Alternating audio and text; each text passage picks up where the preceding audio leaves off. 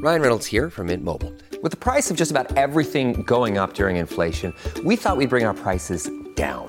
So to help us, we brought in a reverse auctioneer, which is apparently a thing.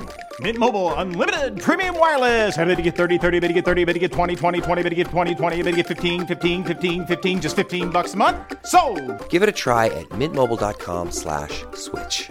$45 up front for 3 months plus taxes and fees. Promo rate for new customers for limited time. Unlimited more than 40 gigabytes per month. Slows full terms at mintmobile.com.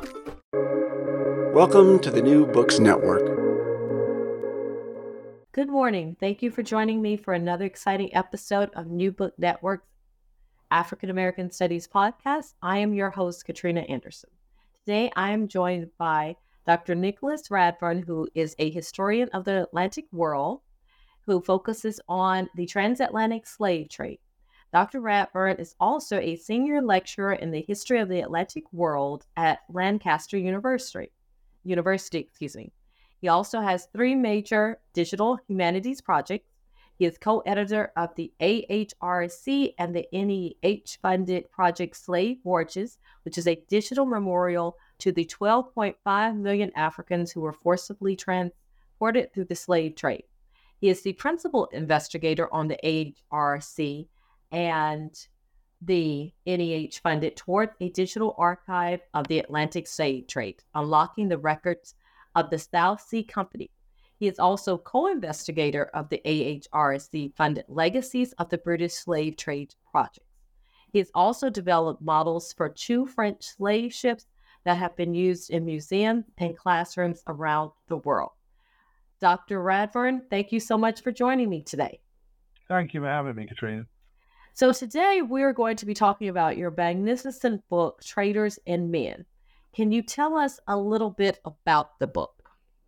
Absolutely. So this book is really motivated by a single simple question, and that is, why did Britain's slave trade, which is small in scope and scale before 1700, explode in size to become the largest in the Atlantic world by the mid-18th century? And I answer that question by looking at the people who drove the trade expansion, the so-called traders and men. And those are the thousands of merchants who were in Britain, Africa, and the Americas who enslaved people. And I also answer that question by looking at the consequences of the trade's transformation for its millions of enslaved victims. Now, how did you become interested in the topic, and what made you decide to write about it? Well, I started this research a very long time ago, back in 2007, when I was still a MA student in New Zealand, where I used to live. And I was scratching around for a research topic, as master students do, and I lighted on the fact that where I was in New Zealand, I was able to access the business records of a Liverpool slave trader named William Davenport. And this was a man who'd outfitted over 100 slave ships, and in doing so had made his fortune. So I investigated his business. I sort of explored how he operated, the consequences for his victims, how he made his money. And that really got me interested in these slave trading merchants. And so I followed on from researching him to look at other slave traders elsewhere in the Atlantic, in Africa, and then in the Americas, especially South Carolina and Jamaica. And each time I was motivated by the same questions, which were, who were they? Why did they become slave traders? Why did they act in these horribly violent ways and in this horribly violent business? And what were the consequences for both themselves and the people they enslaved? And so that's really what's motivated me throughout my research career, and that's really what's formed the backbone that drove me to write this book. Now, how challenging was the research process for this project, and what type of sources do you use? Well, as you might expect for a book that's written about slave traders, a lot of the sources are the slave trader themselves, business papers, their accounts. These were people who were, and this is obviously disagreeable to us, but businessmen and people who were engaged in a business that was at the time sanctioned in law, legal, and therefore they, just like other businessmen, they created accounts to monitor their business. They wrote letters about it, and some of those, not all, but some, are preserved. So I accessed those in principally in London, but also, as I say, some are now digitized online. And then others I accessed in places like the Clements Library in Michigan. So I had to do a bit of travel, but a lot of the records are really concentrated here in Britain or available digitally. But that doesn't really give you the whole story, especially if you want to go beyond the sort of polite formulations that these people use in their letters and accounts to obscure what they do and to reduce what they do into sort of bare numbers and statistics. So a lot of the sources I looked at too were accounts of abolitionists who were attacking the trade, witnesses of people giving witness statements to Parliament, abolitionists, hearings on what they saw in the trade, slave narratives, diaries of people who were engaged in slave trading or were observing slave trading. So pretty much any source that I could obtain that gave me insights onto how the slave trade worked and the people involved in it, both the enslaved and their enslavers. Now, was there anything that surprised you or that you learned while you were researching? Yeah, I mean, the thing that really surprised me was the sort of shared mindset and the worldview of these people who are engaged in the slave trade. We would like to think that slave traders, given that their business basically revolved around capturing people, forcing them aboard slave ships in the most horrid fashion, I'm sure we'll talk about that, buying and selling them, separating them from their families, beating them, torturing them, all the horrors you would expect of slavery. We would expect those people to be sort of self-reflective about that, perhaps have guilt, perhaps give thoughts on it, agonize about it in their diaries or their letters.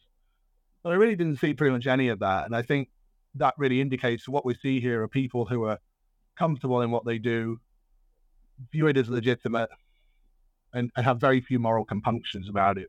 And that was really bracing to see, especially when you see the kind of acts that are, the sort of actions that they're carrying out on the enslaved and their victims.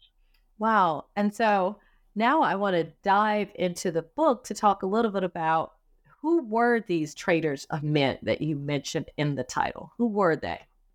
Well, the first thing to know is there are a lot of them. So the slave trade is, by the mid to late 18th century, enormous. And we're only talking here about Britain, let alone France's, Portugal's, America's, the Holland, all the others. If we just confine ourselves to Britain, it's a trade in which across the 18th century, about 2.5 million people will be enslaved, and something like 11 or 12,000, about 10,000 ships will go across the ocean. And so for that trade to be sustained at that kind of level, you're talking about a huge number of people who have to be invested in it as merchants and engaged in it. So in Britain, there are maybe something like 5,000 people who outfit slave ships that we know about. In each African port where people are being sold from, and keep in mind there are several hundred ports that are engaged in the slave trade in the 18th century, might be 200 or 300 merchants in any particular year. And likewise in the Americas, there's a huge number of merchants who are selling the captives when they arrive off of the ships. So we're talking about a trade that probably entailed something around, and this is just the people who literally bought and sold captives from the ships or transported them across the ocean, not talking here about the other slave traders who were elsewhere in the Americas or in Africa, at least 10,000, possibly somewhere like 20,000 people, possibly even more. So you might think, well, they're enormously numerous, diverse, given that they're in Africa, the Americas, in Britain, and it's very different. They speak different languages, of course. They have different religions. They have different backgrounds, sort of ethnically, culturally, different races, of course. The African slave traders are black. The European and American slave traders tend to be white. It would be impossible to make any generalizations. But that's actually not the case. And that was one thing that really struck me in researching them. They tend to share a very similar social background. They tend to be from a sort of middling social background, middle lowing. So we're here in low. So in Britain, they tend to be the sons of sort of brewers and farmers and that kind of thing. In Africa, they tend to be people who aren't in the major ports engaged in Atlantic trade until the slave trade takes off. In America, they tend to be sort of small colonial merchants or migrants. And migration is actually a big part of this story too. A lot of them are migrants to the ports to get engaged in this business. So lowly social origins, movement, that sort of ties them together. And the other is fierce ambition. If you want to know why people engage in the slave trade, which was one of my questions, it sort of animated this book, there has to be something that animates it, because there's lots of other trades out there they could be participating in. And the answer is they see the slave trade as a route to hoist themselves up in society, to make their fortune quickly. And so they're incredibly ambitious and incredibly ruthless as well. Their ambition to make something of themselves fast is what makes them also incredibly violent and incredibly free of compunctions and willing to do the horrid things that we see that are inherent to slave trading. The sheer violence of it is connected to their lowly social origins. That is just so amazing. So I want to ask you, like, what was the slave trade like in pre-18th century? Yeah, so this is the point I start the book with, is if you look at Britain's slave trade at the beginning of the 17th century, let's say, it is effectively non-existent. There is no British slave trade, really. If you look around 1700, well, actually just a little bit before that, it's certainly grown, and it's grown very large. And that's because of the growth of the places like Barbados as a sugar plantation colony, and to a lesser extent, the growth of places like Virginia as a tobacco colony that will be importing increasing numbers of enslaved people. Likewise, there's growth in Africa, where you see places like modern-day Ghana take off as major areas where people are taken from, and in London, where the trade is principally organized. So there is a slave trade in the 17th century, Britain's slave trade. It is a large one, and it involves the enslavement of almost 500,000 people. So it's not insignificant, and it's important to know that. And that 500,000 people, remember that, each one of those people is a man, woman, and child who face the horrors of enslavement. This isn't just bare statistics. But if you look at what the slave trade looks like afterwards, that's when you start to see why this trade is small, because it will explode and become so large. I'll talk about that soon. What you see in the 17th century is the trade concentrated entirely in London. All the ships go out of London with almost no exceptions, being organized by joint stock trading companies that have shareholders, and most of those shareholders will be in the southeast of England as well. The captives who will be putting on board of the vessels from those companies will go from only a relatively small number of locations in Africa, and they'll be taken to an even smaller number of locations in the Americas, as I said before, principally Barbados. So it's a trade that is geographically constricted in Africa, Britain, and the Americas. It involves relatively few enslaved people being dragged into it. And obviously, that needs to be attached to caveat, as I said before, and involves investors who are taking out in shares and in these companies and not fitting out slave ships. So it's an important business, but it's one that's quite constricted in size. Wow. And then, so if you're thinking about the changes, what happens? How is it transformed by the time we get to the 18th century? But what we see in the 18th century is that trade that I described just now, before 1700, which is really concentrated in London, particular parts of Africa, and then to Barbados, just explodes in size. It goes from a trade in which just under 500,000 people will be enslaved to one in which over almost 3 million people will be enslaved in the 18th century. Right? So it massively expands. I think I say in the introduction to my book, they ship as many people off that Britons do in the 20 years leading up to abolition in 1807 as they do across the entire 17th century. That's the magnitude of this transformation. So if you just think of it in the sheer numbers of victims, it's bracing the transformation. And again, it's really important to emphasize that, and it's easy to lose sight of this. And when I start talking about almost 3 million people, it's almost unfathomable to think that each one of those was a person who each had an individual life story and an individual experience within the trade, and was as one of its victims. The sheer scale of sort of human misery caused by that expansion is really breathtaking.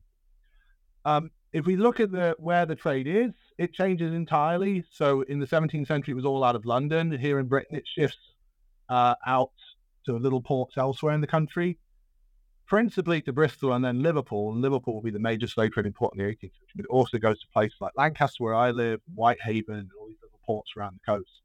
So it really migrates out and spreads across the country. And that's the story we see too in Africa. In the 17th century, most captives were taken off from a pretty narrow band of coast centered around modern-day Ghana and Benin. During the 18th century, Britons will carry off captives from ports stretched across 3,000 miles of coastline and they'll take them to ports in the Americas that stretch from Boston all the way to Buenos Aires and everywhere in between. So what we're really seeing is the creation of a truly Atlantic-wide slave trade by British merchants in collaboration with African merchants and American merchants. And that, too, will transform the wider slave trade, the slave trade as a whole. That will what makes it a truly Atlantic-wide system. It will be this transformation that happens within Britain's slave trade. Now, as all of this is happening in terms of the slave traders themselves, I'm sure there's going to be, as you referenced earlier, some changes as to who is going to become involved. And, there's going to be this new group of traders who are coming into power. Can you speak a little bit about that? Absolutely. So if you look at who organizes the slave trade in Britain here, during the 17th century, it's principally companies like the Royal African Company. So the way that works is that the Crown charters this company, its Crown charter, it gets the support of the Crown, and actually a lot of the shareholders, one of the major shareholders will be members of the royal household, and that will have employees, directors, people who organize the shipping, people who are hired as captains, and that will be financed by shareholders. And those shareholders can be either, as I say, members of the royal family or the aristocracy, but also common people in the street. So the actual sort of business of enslaving is left to employees of the company, whereas the financing is left to the people who hold the shares. They're just expecting return on investment. We see a complete change in the 18th century. The way the slave trade is organized in the 18th century is partnerships, little groups of merchants, maybe 2, 3, sometimes maybe 6 or 7, will club together, put in capital, buy a ship, outfit it together and send it out to Africa. And so they'll be very hands-on in organizing that voyage. And so those hundreds of voyages, over 100 voyages a year we see go out from Britain in the 18th century, and thousands across the 18th century, are organized by these little groups of merchants working together. So it's a completely different model, but that is the dominant model that really drives the slave trade's expansion. And so the backgrounds of the people involved in the trade here in Britain changes entirely. We shift from employees of a joint stock charter company supported by shareholders to private merchants who are engaged in the business of slaving and might have themselves experience in that trade. So a lot of people who work as slave ship captains of the slave ships then become merchants outfitting those slave ships. Likewise, we have merchants who might be, as I say, sons of brewers or farmers or something like that, putting their money in and becoming very engaged in the business of slave trade. So it's a completely new sort of breed of merchants, both in terms of where they are and who they are. They're no longer in London, they're out in places like rural Lancashire, rural Somerset down near Bristol, rather than these Londoners. We see something similar happen in Africa. In the 17th century, a lot of the slave trades organized on the same foundations as the trade in things like gold, which is channeled through forts that are built on the coast of Africa and then shipped off. And the same people who will be trading gold will shift into trading slaves, and those will usually be the sort of merchant elites on the coast. What we see in the 18th century is a shift and the growth of entirely new slaving ports in Africa, in entirely new locations, with entirely new people being involved, in much the same way we see that trade migrate out of London into ports in Britain. So to give you one example, Bonny, which is a port in what's now modern-day Nigeria, is very, very marginally engaged in the slave trade during the 17th century, and it becomes the largest slave trading port by the end of the 18th century. It's transformed in the space of about 50 years. And so the merchants who are buying and selling people there, the African merchants, are newcomers to the trade in the same way as people, say, in Liverpool or in Bristol. People, again, who are trying to bolt themselves up the social ladder through the slave trade. So there is enormous changes in who is engaged in the slave trade in this period, just as there are changes in where it is and how it is conducted. Wow. So as you're going from the 17th to 18th century, there are some major transformations that are taking place during this period. So as you alluded to earlier, as you're talking about the merchants, in Britain, Africa, and the Americas, they are in some ways similar, and they're also very different as they're coming into this business. So I want to ask you, how profitable was the slave trade?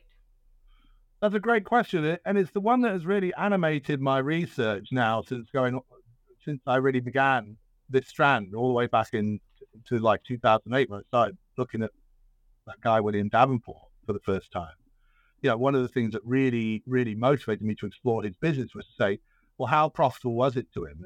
And if it was profitable, how much money did he make, and where did he put that money? And that I've carried that forward with me as I've looked at other groups of merchants. And really, this is a question I keep turning over and over. Because the profitability of the slave trade is sort of crucial to understanding the importance of that trade for shaping the modern world. Because if it was incredibly profitable, then it would follow that a lot of money flowed out of that trade into other areas of the economy, and we would see legacies of that around us today, and indeed in the past. It's also important for shaping, say, the world of the 18th century, and things like building and shipping, and country houses, and all the ways that people can invest money in the past. So to return to your question and give you a clear answer, the answer is that the slave trade is generally profitable. If you look, average returns for people who are, say, outfitting slave ships here in Britain will be about 10% per annum, which might not sound like a lot, but that means that investors will double their money probably roughly every 7 years or so. And that's a much greater return than you would find in a lot of other investments. So the slave trade is profitable. It's important to note that. However, if you drill down and look at slave traders' businesses, look at their accounts, and look at what the business actually entails, as I've done, what you actually see is it's incredibly risky. And it's risky because slave traders trade people, right? They're not shipping just commodities and goods, they're shipping people. That's their business. And people fight back. People resist. People fall sick. They perish on the voyage. And that, to the slave traders, affects their profitability because it reduces the amount of money they can make. And added to that, the slave trade also involves sending ships out on some of the longest voyages in the early modern world, because the ships have to go around the Atlantic out to Africa from Britain, then across the Americas, then back again. So they could be out for as long as a year with all the perils of the sea that entails.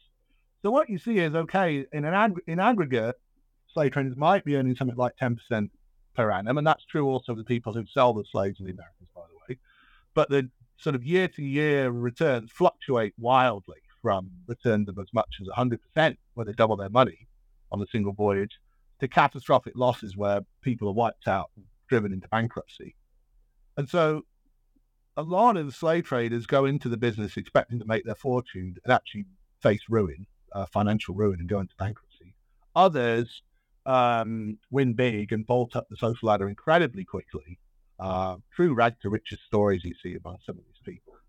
And once you understand that, this isn't just sort of narrow business history that I'm trying to emphasize here about, quantitative studies of profits, but that does tell you something about the types of people who engage in this business and why, right? They're people who are incredibly risk tolerant, an economist would say, but they're also people who are seeking their fortune because they think that this trade is something that can generate very quick returns, albeit always tempered with the risk of bankruptcy and ruin. Which that's always an option, because they are selling humans. So there's a lot of risk factors and things that outside of their control that can go into that. So I want to ask you, how were the slave trade networks, what were the ones that developed? How did they develop? Yeah, one of the fascinating things of studying this trade is you realize that this is a trade that's fundamentally premised on breaking up bonds between people. That's what slave trading entails, because you might take an entire village of people into captivity, and then the slave traders will pull those people apart to shunt them to different parts of the coast in Africa, put them on different vessels, take them to different locations. Once they get there, they might separate people who've been on the ships together. So this is fundamentally a business that's premised on breaking up people who speak the same language, who have family connections, friendships, everything. That's what happens to the enslaved. That's the horrors of it. But for the slave traders, it's a business in which personal relationships, it's fundamental to actually developing personal relationships and personal ties.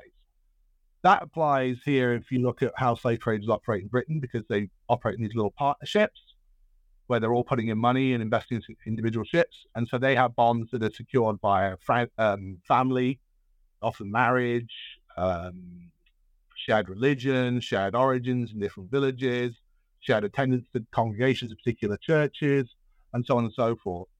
But then connections between slave traders in different zones is also crucial as well. So slave traders in Africa develop particular ties with slave traders in Britain, and they secure those ties by, in some cases, writing letters back and forth. Some of them learn to write. They send their children to places like Liverpool to be schooled in how to read and write. And then when they go back to Africa, they can maintain a correspondence with the partners in Britain. But also by sending gifts to each other. That can be things like ivory tusks inscribed with the names of particular people, but also things like gifts of enslaved children who will be sent to Britain to work in the households of particular slaving merchants. Ties between slave traders in America and Britain are also really important. So one of the things I explore in the book is when the ships get to the Americas, how do they know, the captains of the ships, how do they know which colony to go to? Because remember, Britain's American empire by the late 18th century has, over 24 different colonies. All of them are potential slave markets. And the answer is British merchants partner with slave trading merchants in the Americas, either through friendship or because they've sent a relative over there to set up a firm, or through marriage again, or through shared religious affinity again. There's all these ways that there's sort of social ties between these slave trading merchants. And that is fundamental to business because it reduces the risk of the business. And as I've mentioned in my answer about profitability, risk is so high in the slave traders are always trying to reduce it in any way they can. And networks is one way to do that. Wow, that is just amazing that they actually have just like external ties besides business ties that link them together. So I want to hone in on the African slave trade. What happens in the African slave trade? How are the slaves gotten? And what happens to them? Well, that's fundamental to understanding why the Britain slave trade explodes in size, because the cap for this trade to reach such enormous proportions, where almost 3 million people be carried off from Africa in the 18th century, those people have to be made into captives. Those people have to be enslaved, okay? So one of the questions of the book is, how does that process work in Africa, in the interior, away from the coast, away from where the ships are? And the obvious answer is, no matter where you look, violence is fundamental to this process, because no one wants to be a slave, and they have to be forced into captivity. So there has to be some sort of violent process that forces people into the slave trade, either in interior in Africa, or an interior African slave trade, and then out to the transatlantic slave trade too. But actually, if you look at different African areas of the African coast where the slave trade really takes off during the 18th century, you see quite a lot of change, a lot of difference. So I'll give you two examples from the two major areas of Africa where most of the captives going into Britain's slave trade are drawn from. And that's the so-called Gold Coast, which is modern-day Ghana, and the Bight of Biafra, which is modern-day Nigeria. So if you look at modern-day Ghana, Gold Coast, what you see is in the interior is new empires, kingdoms arise, which are really sort of slaving empires, so that focus on expansionary warfare, and that are driven by the acquisition of captives. And those empires are able to emerge because they're armed via first the gold trade and then the slave trade with imported firearms, muskets and gunpowder brought from Britain. And so conquest is really important in driving the massive expansion we see of the slave trade on the Gold Coast. And most of the people who will be funneled, therefore, down to the coast will have probably been seen their village conquered, their kingdom conquered, and then being rounded up afterward after a battle and marched off. We see that in the slave narratives, actually. So warfare is fundamental there. And that's true of other areas of the coast too, like Bita Benin, which is to the east, or Senegambia, which is further to the north, near the desert. If you look in the Bita Biafra, though, Monday, Nigeria, you see something very different. No new kingdom emerges, no new slaving state focused on firearms or expansionary wars or anything of that kind that we see on the Gold Coast.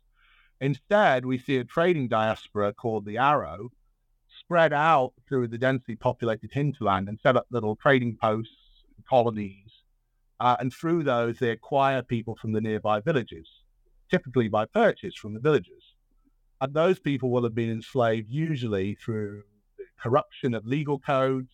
So in the village, if someone's deemed to have committed a crime, but their condemnation will often be to be sold into slavery to the Arrow. Other people will be kidnapped, unwary travelers on the road, or snatched out of their back gardens, like the famous captive Alonda Equiano. And the collective result of all those little individual actions is that tens of thousands of people are marched down to the coast every year. But again, this isn't through conquest. This is through this trading diaspora and the acquisition of people through this trading diaspora. So it's sort of regional specific how the slaves are acquired, how someone becomes a slave. And therefore, it's difficult to make a sweeping generalization beyond the fact that violence does indeed underpin the acquisition of people wherever you look. Violence, as you say, it remains, at the center of how all this takes place.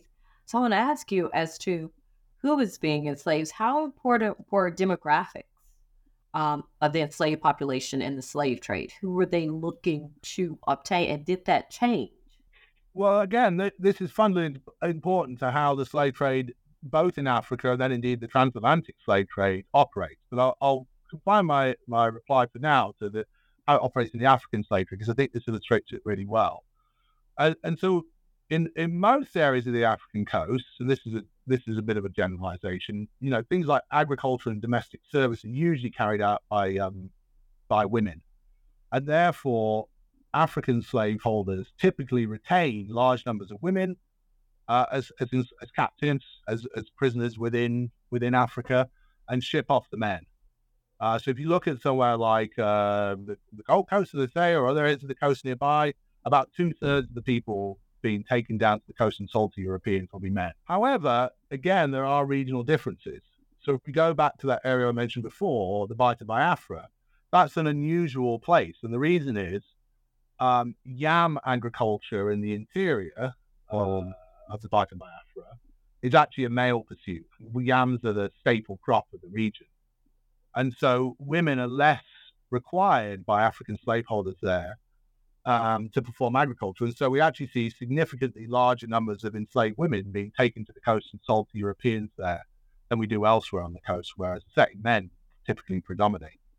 So in general, the slave trade in Africa is one in which women are retained and men are shipped off, but there are regional differences. It's important to recognize those and understand that those will shape the identities of people going to the coast and indeed the experiences of the people being moved through the trade. Fundamentally, who goes into takes one route into slavery and who takes another? Where will people end up living the rest of their lives? That's what we're fundamentally talking about here. Well, one of the things I've really enjoyed in your book, even though it was, it's a very hard topic to digest just on the human side of things, is you talk about the slaves who are not put on the ships. Can you speak about this? Yeah, I mean, that's one of the challenges of studying the transatlantic slave trade, which is fundamentally a story of those people who were taken onto the ships and shipped off, is trying to work out what happens to those who were not. And it's important to remember that, an enormous number of people are not shipped onto pushed into the transatlantic slavery and taken away on the vessels. Because, as I've mentioned before, African slaveholders will retain people there, and people will live out the remainder of their lives as an enslaved person in Africa, perhaps working in agriculture, raising crops there, perhaps working as a domestic servant in the household of an African slaveholder, or if we go down to the coast, for example, working as a canoeman in the vessels that ply back and forth between the shore and the ships, carrying enslaved people to and fro. Those are typically manned by slaves. So there's lots of different roles for enslaved people in Africa, and therefore enormous numbers of people are kept there.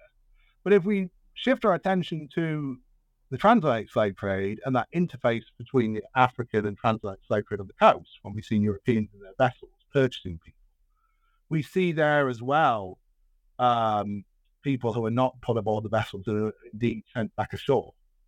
So what I talk about in the book is when the captives are brought down to the coast, the European captains will inspect them to pull out the people they think are healthy enough to survive the voyage and old enough to work in the Americas. And that leaves behind a lot of people who are either too young, too sickly, or too old, according to the purchasing criteria of the Europeans. And those people, at least according to witnesses, are sometimes beaten by the African brokers on the coast. Although that's the case, I don't know. That's just how it's reported. But my suspicion is actually a lot of them are returned ashore and either then try to be resold to another captain, another European on the coast. And so we see a lot of these people having to endure multiple sort of moments of inspection and potential sale, and eventually people being sent back ashore and then perhaps marched back into the interior. So it's a long-winded way of saying that there's definitely a sort of gravitational pull of captives onto the ships, but it's not always one way. And a lot of people do go back ashore and do go back into the interior and do remain in Africa as slaves, even if they may have had that traumatic encounter with the slave ships during their lives. That's just so fascinating to think about. And so I want to ask you, we are going to the ships. So you have these enslaved Africans now who have been pulled from their lives that they were in, and they're taken to these ships. What was that like? I have a vignette in the end of one of my chapters on this that I stumbled on when I was just going through the letters of these slave traders who work in the forts in modern day what's now modern day Ghana, and they're writing back and forth to each other about their business. And one of them describes acquiring an enslaved woman and her child. She's got a little baby with her, and she's rowed along the coast in a longboat, probably by a European crewman, having been sold to the slave ship.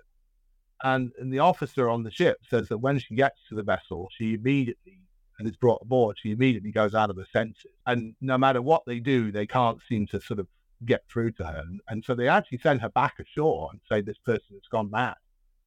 And the guy who is reporting this, who lives on the coast, just writes, well, this often happens. And what you see there is the sheer terror and horror of these people who are brought into this alien environment, these vessels, which look completely different than anything that, especially those people who live inland, would have seen, surrounded by the boundless ocean and inhabited by people who also look radically different to what enslaved Africans are used to.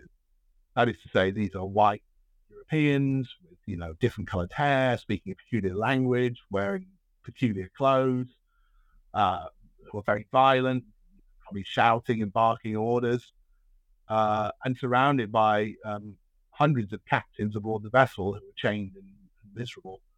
So you can imagine it would be an experience akin in some ways to being abducted by aliens and brought into this strange world. And you can see why it would drive some people completely out of their senses. If your listeners are interested in this topic, I explored a bit in my book, but Stephanie Smallwood has a whole chapter on this in her wonderful book, Saltwater Slavery, which explores that sort of mental world of the slave trade for the enslaved and the sort of horrid transition into this world. So that deals with the mental aspects of it. But if we turn to the sort of physical effects of being brought on the ships, it is horrid in the extreme. One thing that I found by researching these vessels is the degree to which people are crowded aboard them. this is a vessel that might be 100 feet long and about 25 feet wide at its widest point, these ships, and they'll have something like 300 people crammed aboard them. And so the people on the vessels, they barely have room to move. If you think of a sort of crowded subway car, that's the sort of level of crowding we see above decks on the vessels. And then people will be squeezed next to each other below deck. And so the physical effects of the voyage are really terrible on the enslaved. I mean, people waste away, they die of thirst, they die of any transmissible disease you can think of, the violence of the crewmen, despair, of course. And so something like 1 in 5 of the embarked people who go on the ships will not make it to the other side and will perish on the way. I'm happy to say more as we go through. Well, it's interesting. As I was reading, I noticed that you use Marcus Rediker's term "floating dungeons" to describe the ships. Can you explain why that was? Yeah, that's a term that Rediker describes in his seminal book, The Slave Ship: A Human History, where he's drawing on an account of a sailor who served on a slave ship, and that's the term he describes them. Rediker uses that to really good effect to describe what is a slave ship. And as he insightfully points out, it's really a floating prison, a floating dungeon. It's a prison for 300 people that's designed to drag them to the other side.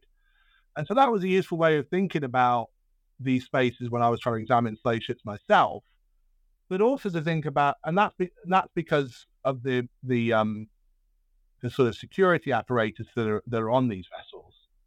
So if your listeners think of what we would often sort of call a pirate ship, right, a sailing ship of the 18th century, it's got 3 masts and it's got decks, right, a sort of deck above, which is open to the air, a deck below, which is about 5 or 6 feet high, and then the hold of the vessel. And the slave traders used the fact to sort of redesign that space to turn these vessels into basically prisons that the Africans can either capture, take over, or escape from. So across the middle of the deck at the top is what's called a barricado, and that's a 9 or 10 foot high smooth wooden wall that bisects the ship in two. And so the African men will be imprisoned on one side of that wall and the women behind it, where most of the crew will be. All around the net will be what's called quarter netting, which is just a sort of net that's strung all the way around it. And that's like a cage that keeps the people in, so they can't leap over the side and escape, or even hurl themselves to their deaths in the sea.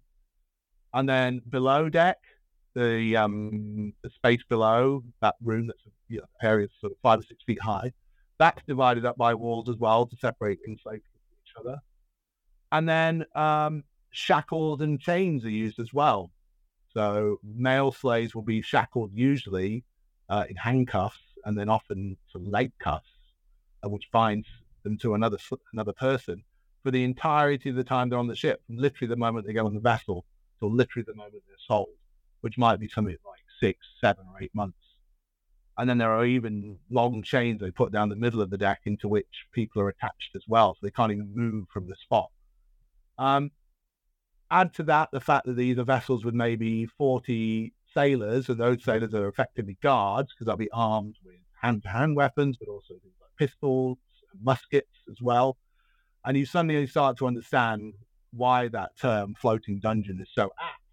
It's because this is effectively a prison, one which is incredibly hard to break out of or to capture. That just sounds so horrific and so barbaric as you're thinking about this experience. So for my listeners, I want you to explain, what was a day like for these captives on the boat? That's a good question, and it's one that's actually relatively easy to answer, and that's because the slave traders design a strict daily routine on their vessels. And this is a routine that carries on pretty much every vessel that operates in the slave trade during the 18th century. So, over 10,000 ships go out in the 18th century. Across the history of Britain's slave trade. And most of them will be using this daily routine.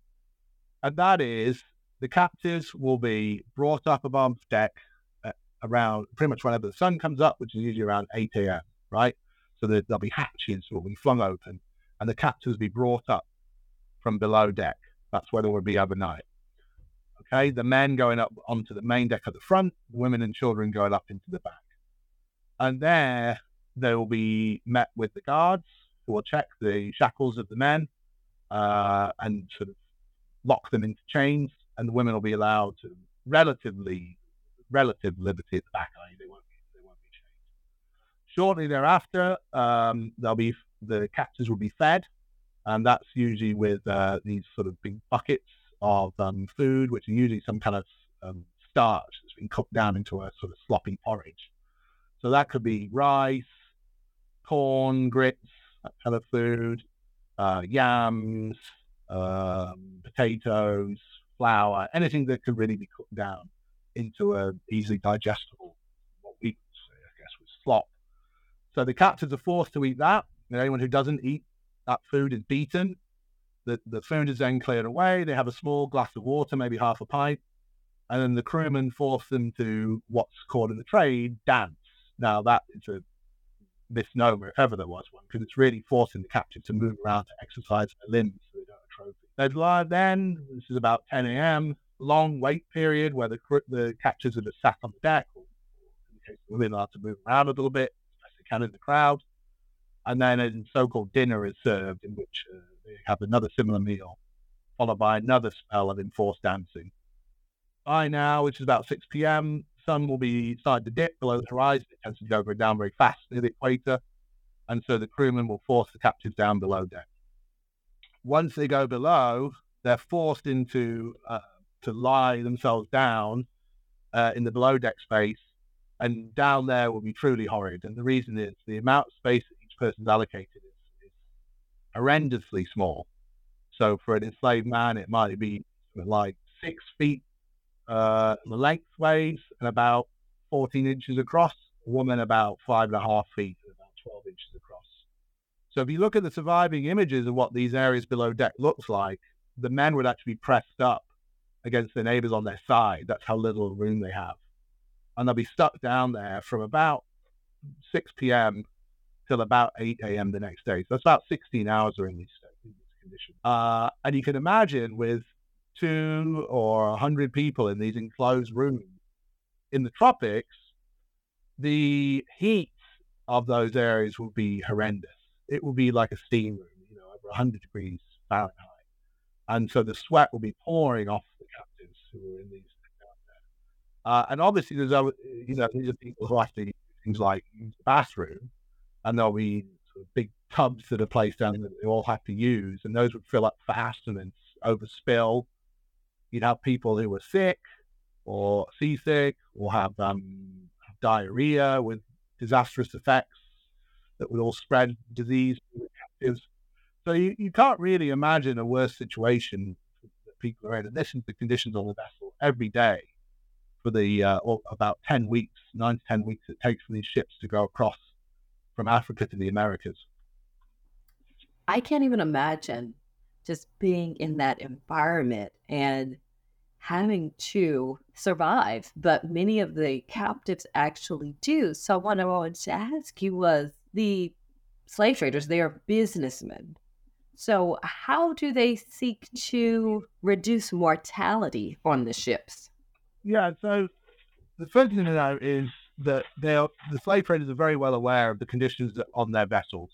They have no illusions about it. And the reason is because they create those conditions. They decide how many people they want to put on the ships. They decide how much cargo they want to send out to Africa to be converted, traded people.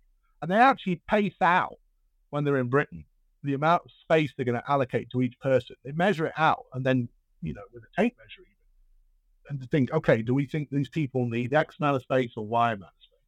And likewise, in addition to being knowledgeable about these conditions, they're knowledgeable about the fact that a lot of the people they buy are going to perish on the voyage because they're going to be in these hellish conditions. So they have no illusions about what the business they're in, and they have no illusions about the experiences of the Africans they're going to purchase and the horrors they're going to experience, and the dire effects that it'll have on their health, and the fact that it'll probably kill about, in the 17th century, somewhere around 1 in 4 of everyone that's put on the vessel. But as you said in your question, they're also businessmen. And so they realize that if they are able to get more people to the Americas alive, they will increase their profits. And so they have a vested interest in reducing the number of people who perish on the vessels who die at sea in these conditions. Now, I want to make it clear, though, that's not driven by any kind of humanitarianism, by any kind of concern for people's welfare, by any kind of concern that they're shipping people and that people deserve sympathy or care or anything like that. This is pure business, because that's the mindset of these traders and men. That's how they all operate. But they do nonetheless have this idea that they need to reduce mortality and boost their own earnings. And they do so by instituting that daily routine I've just talked about. Now, that routine, as I've just explained, is hellish in the extreme. There's no doubt about it. There's nothing pleasant about it. There's nothing redeeming about it. But if you compare it to the conditions that prevailed in the slave trade before 1700, there are important differences. And the first is that before 1700, it was rare for people to be brought up on deck at all.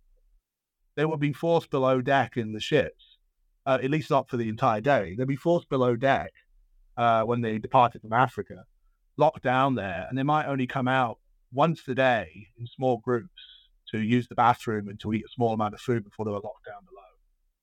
So unbelievable as it is and sort of boggling to the mind, millions of enslaved people experience being dragged across the ocean, pretty much sealed into these vessels, and rarely saw daylight, rarely had any fresh air, and rarely had anything to eat, with all the horrors that would entail on people's health.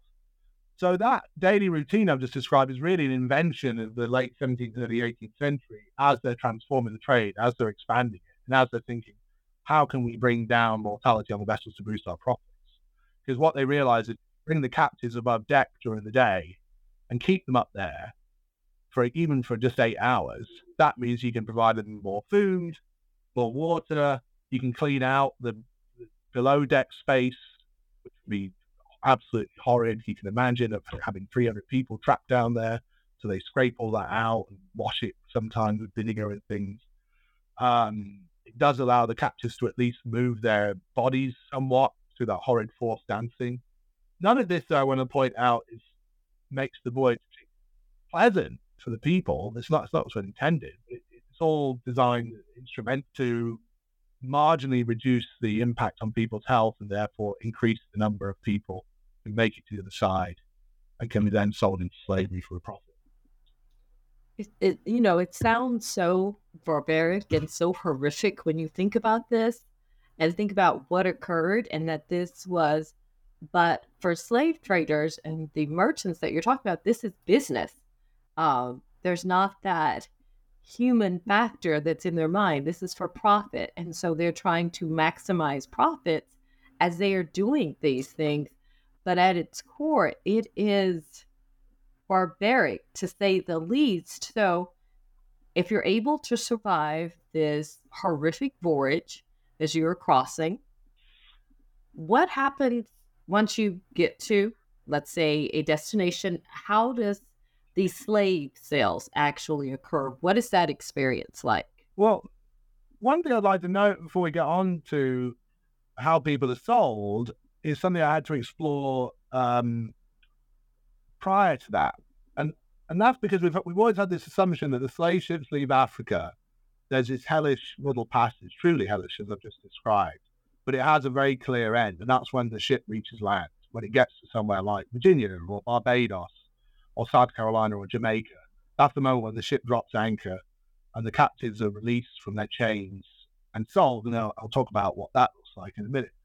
But one thing to keep in mind is if your listeners open Google Earth or Google Maps or any of these atlases and look at how the Americas, the geography of the Americas, you'll see it's very, very large. And if you look at Barbados, which is sort of out to the east, the sort of eastern point of where the slave ships come in, and then look to somewhere like Jamaica or especially somewhere like South Carolina or Virginia, look at the distances between those places. You're talking 1,000 or 2,000 miles between them. So the arrival of the ships in the Americas, first arrival of the Americas, let's say the ship touches in Barbados, it puts down its anchor, the slaves are on the deck, they look out at what they think is their salvation, reaching land. We can finally get off this awful vessel. What I show is that that's not the case. And that's because these ships are going to up anchor again and head on to another location. And so the ships might tack between different islands. They might go up all through the Caribbean islands, up through the Bahamas to get up somewhere like South Carolina or up to Virginia. That can take as long as a month. An extra month of being trapped on these vessels. And they can see the land, they can see the shore, they can see the people and the other ships. And they're still experiencing this daily routine that I've talked about. And so there's this sort of extra stage to the voyage that precedes sail that's really important, I think. Really important because it means that people who, let's say, if all the ships just dropped anchor in Barbados and let the captives off the vessel, there'll be a lot of people on those ships who would survive, who would make it alive to the slave trade. But because they go on these extra voyages, a lot of them perish because the slave traders are interested in dragging them to somewhere where they'll think they'll make more money by selling them. And that's just not an aspect of the slave trade that I think has been explored nearly enough, or indeed at all, by the scholars looking at this trade. The other aspect of that voyage that I think is really important is we're no longer talking about ships that are out in the Atlantic Ocean, and the captains, when they're up on the deck looking out, all they see is the ocean and the sea, and wondering, where on earth are we going? When will this nightmare end? Because all they see is the boundless ocean. Suddenly they're in an area where they can see towns, people, and people come and go from the vessels when they're anchored, and a lot of those will be enslaved, and they'll talk to them. Other vessels, they'll see plantations. So in Virginia, for example, the ships go up rivers, and they can see the plantations off either side of the river of the ship, with people working on them. So this is actually a time where the slaves sort of get a clear sense of, okay, well, this is where we've been dragged to, and this is what the fate that's going to await us. So there's this really important sort of phase to the voyage where a lot of people are able to start to work out what will be my destiny, what will be my fate, what awaits me out the other side, which they wouldn't have known, a lot of them, while they were at sea. They're sort of left puzzling as to where they're going and how long this will take. Okay, now you had a question for me. That was a long answer. Well, wait, pause there, Dr. Radburn. I'm mentally conceptualizing this, like being on the ship and you're seeing out, because you've gotten past all the war and you could actually see things. But yet you're still trapped on this ship. I can't imagine like the mental anguish for the captives that they endured among everything else that they had to deal with.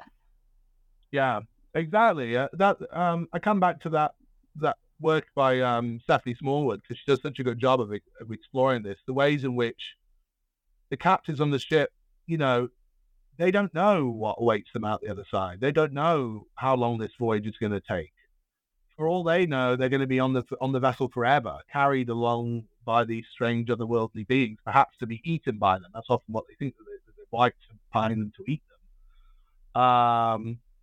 And I always, whenever I teach this aspect of the slave trade to my students, and we use primary sources where slaves are talking about their experience on the ship and they talk about this, I often say to them, it's hard to think of this, but in some ways that will be equally as tough as the sort of physical anguish of the voyage, physical travails, the not knowing, the confusion, the sort of mental overload of being in this space, but also the anguish of thinking this might just go on forever. I mean, it sort of beggars belief that you could be trapped on a vessel in these sort of hellish conditions and not know that it's finite, and not know the fate that awaits you on the other side. But it's important to recognize that, because that was the experience of these millions of people who were trapped in the slave trade. It is just, it seems like it's just a hellish experience all around, even before you, from start to finish. There's no, the torment that the captives had to go through, and some of which it's hard to conceptualize it because it doesn't seem like it real, yet it was. But it comes back to, this was a business.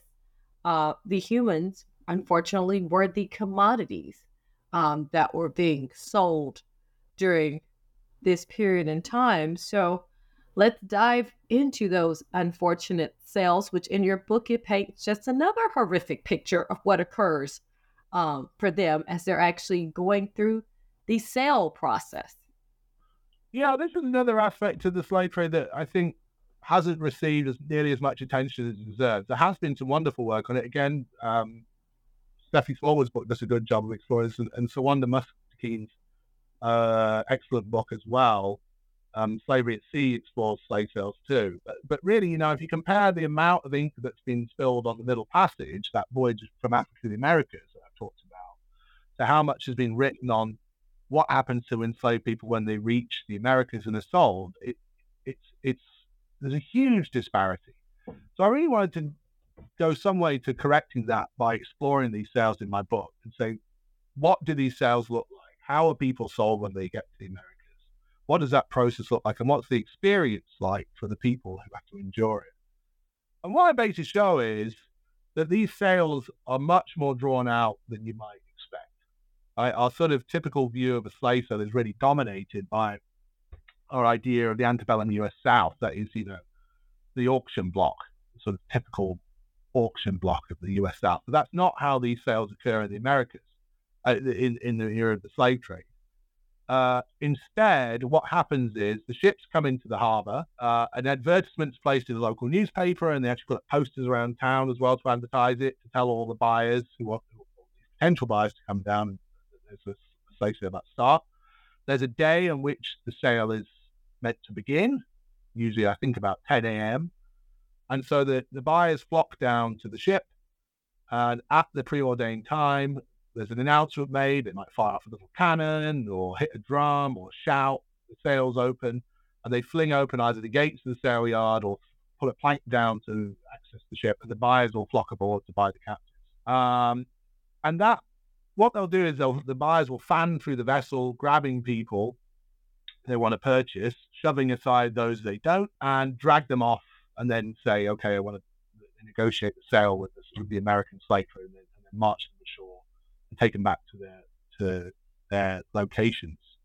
And that process continues day after day until every single person on the vessel is sold, regardless of their health, their age, their gender, whatever. All of them are sold, and the moment the last person sold from the ship, that's the moment when the sale is announced to end. Now, what I've found by looking at just an enormous number of records of these sales is that process drags on for about 3 weeks on average. And when you factor in that the vessel is sat in the harbour with the people on board for somewhere between 1 and 2 weeks, what you're looking at is that the sales take about half as long as the Middle Passage. So this is a significant period of time in the experience of the enslaved on the vessels. It's not over in a day. Usually stretches on for a long time.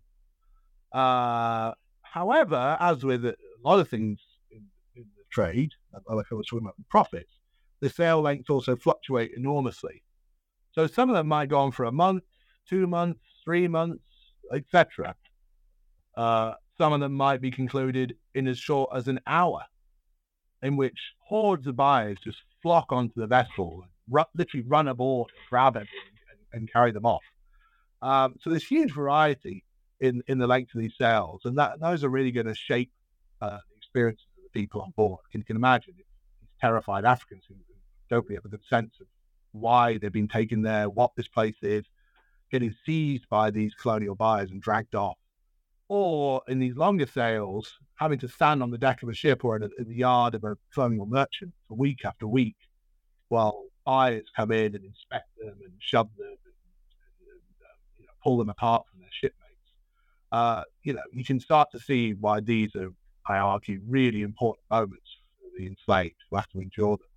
That to think about after you have endured this horrific voyage, then you are going to be essentially going through a process whereby you are physically examined, and not easily physically examined, as you're waiting for someone to buy you. I just can't, as an enslaved person, that it boggles the mind that this actually occurred. And it was fairly extensive that this was occurring on a regular basis.